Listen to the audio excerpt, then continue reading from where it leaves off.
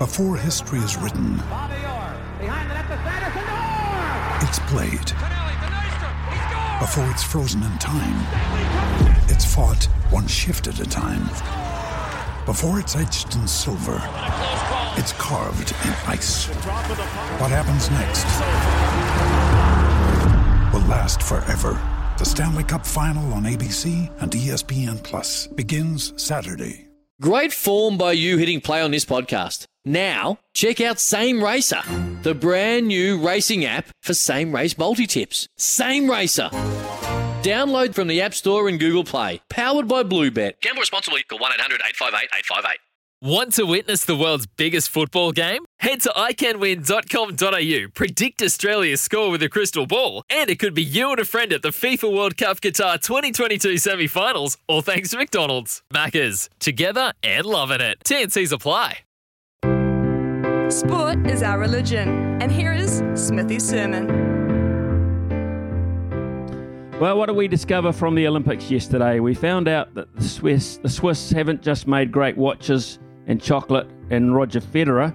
They produced some pretty phenomenal female mountain bikers as well.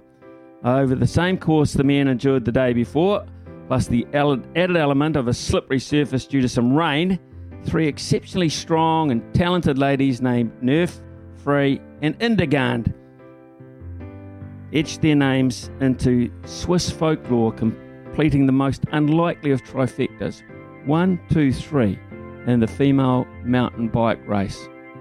What are the odds on that?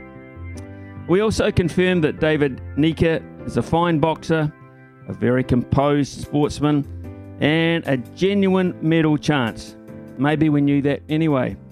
However, we also discovered that his opponent Younes Bella from Morocco is a cheat, a thug, and a terrible sportsman, and an absolute disgrace to the sport and the Olympic Games. Now, clearly there are parts of Mike Tyson he idolises.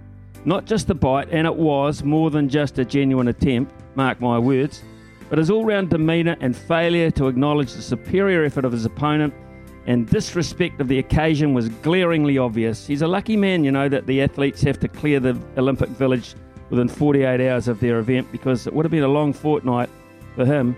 He would have got a lot thrown at him, I would imagine. Let's hope Morocco's authorities take the appropriate action. It should be for Bella, his first and last Olympics, and good riddance to him as well.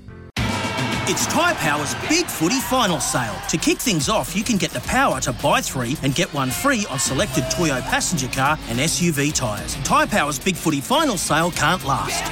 Visit tyrepower.com.au now.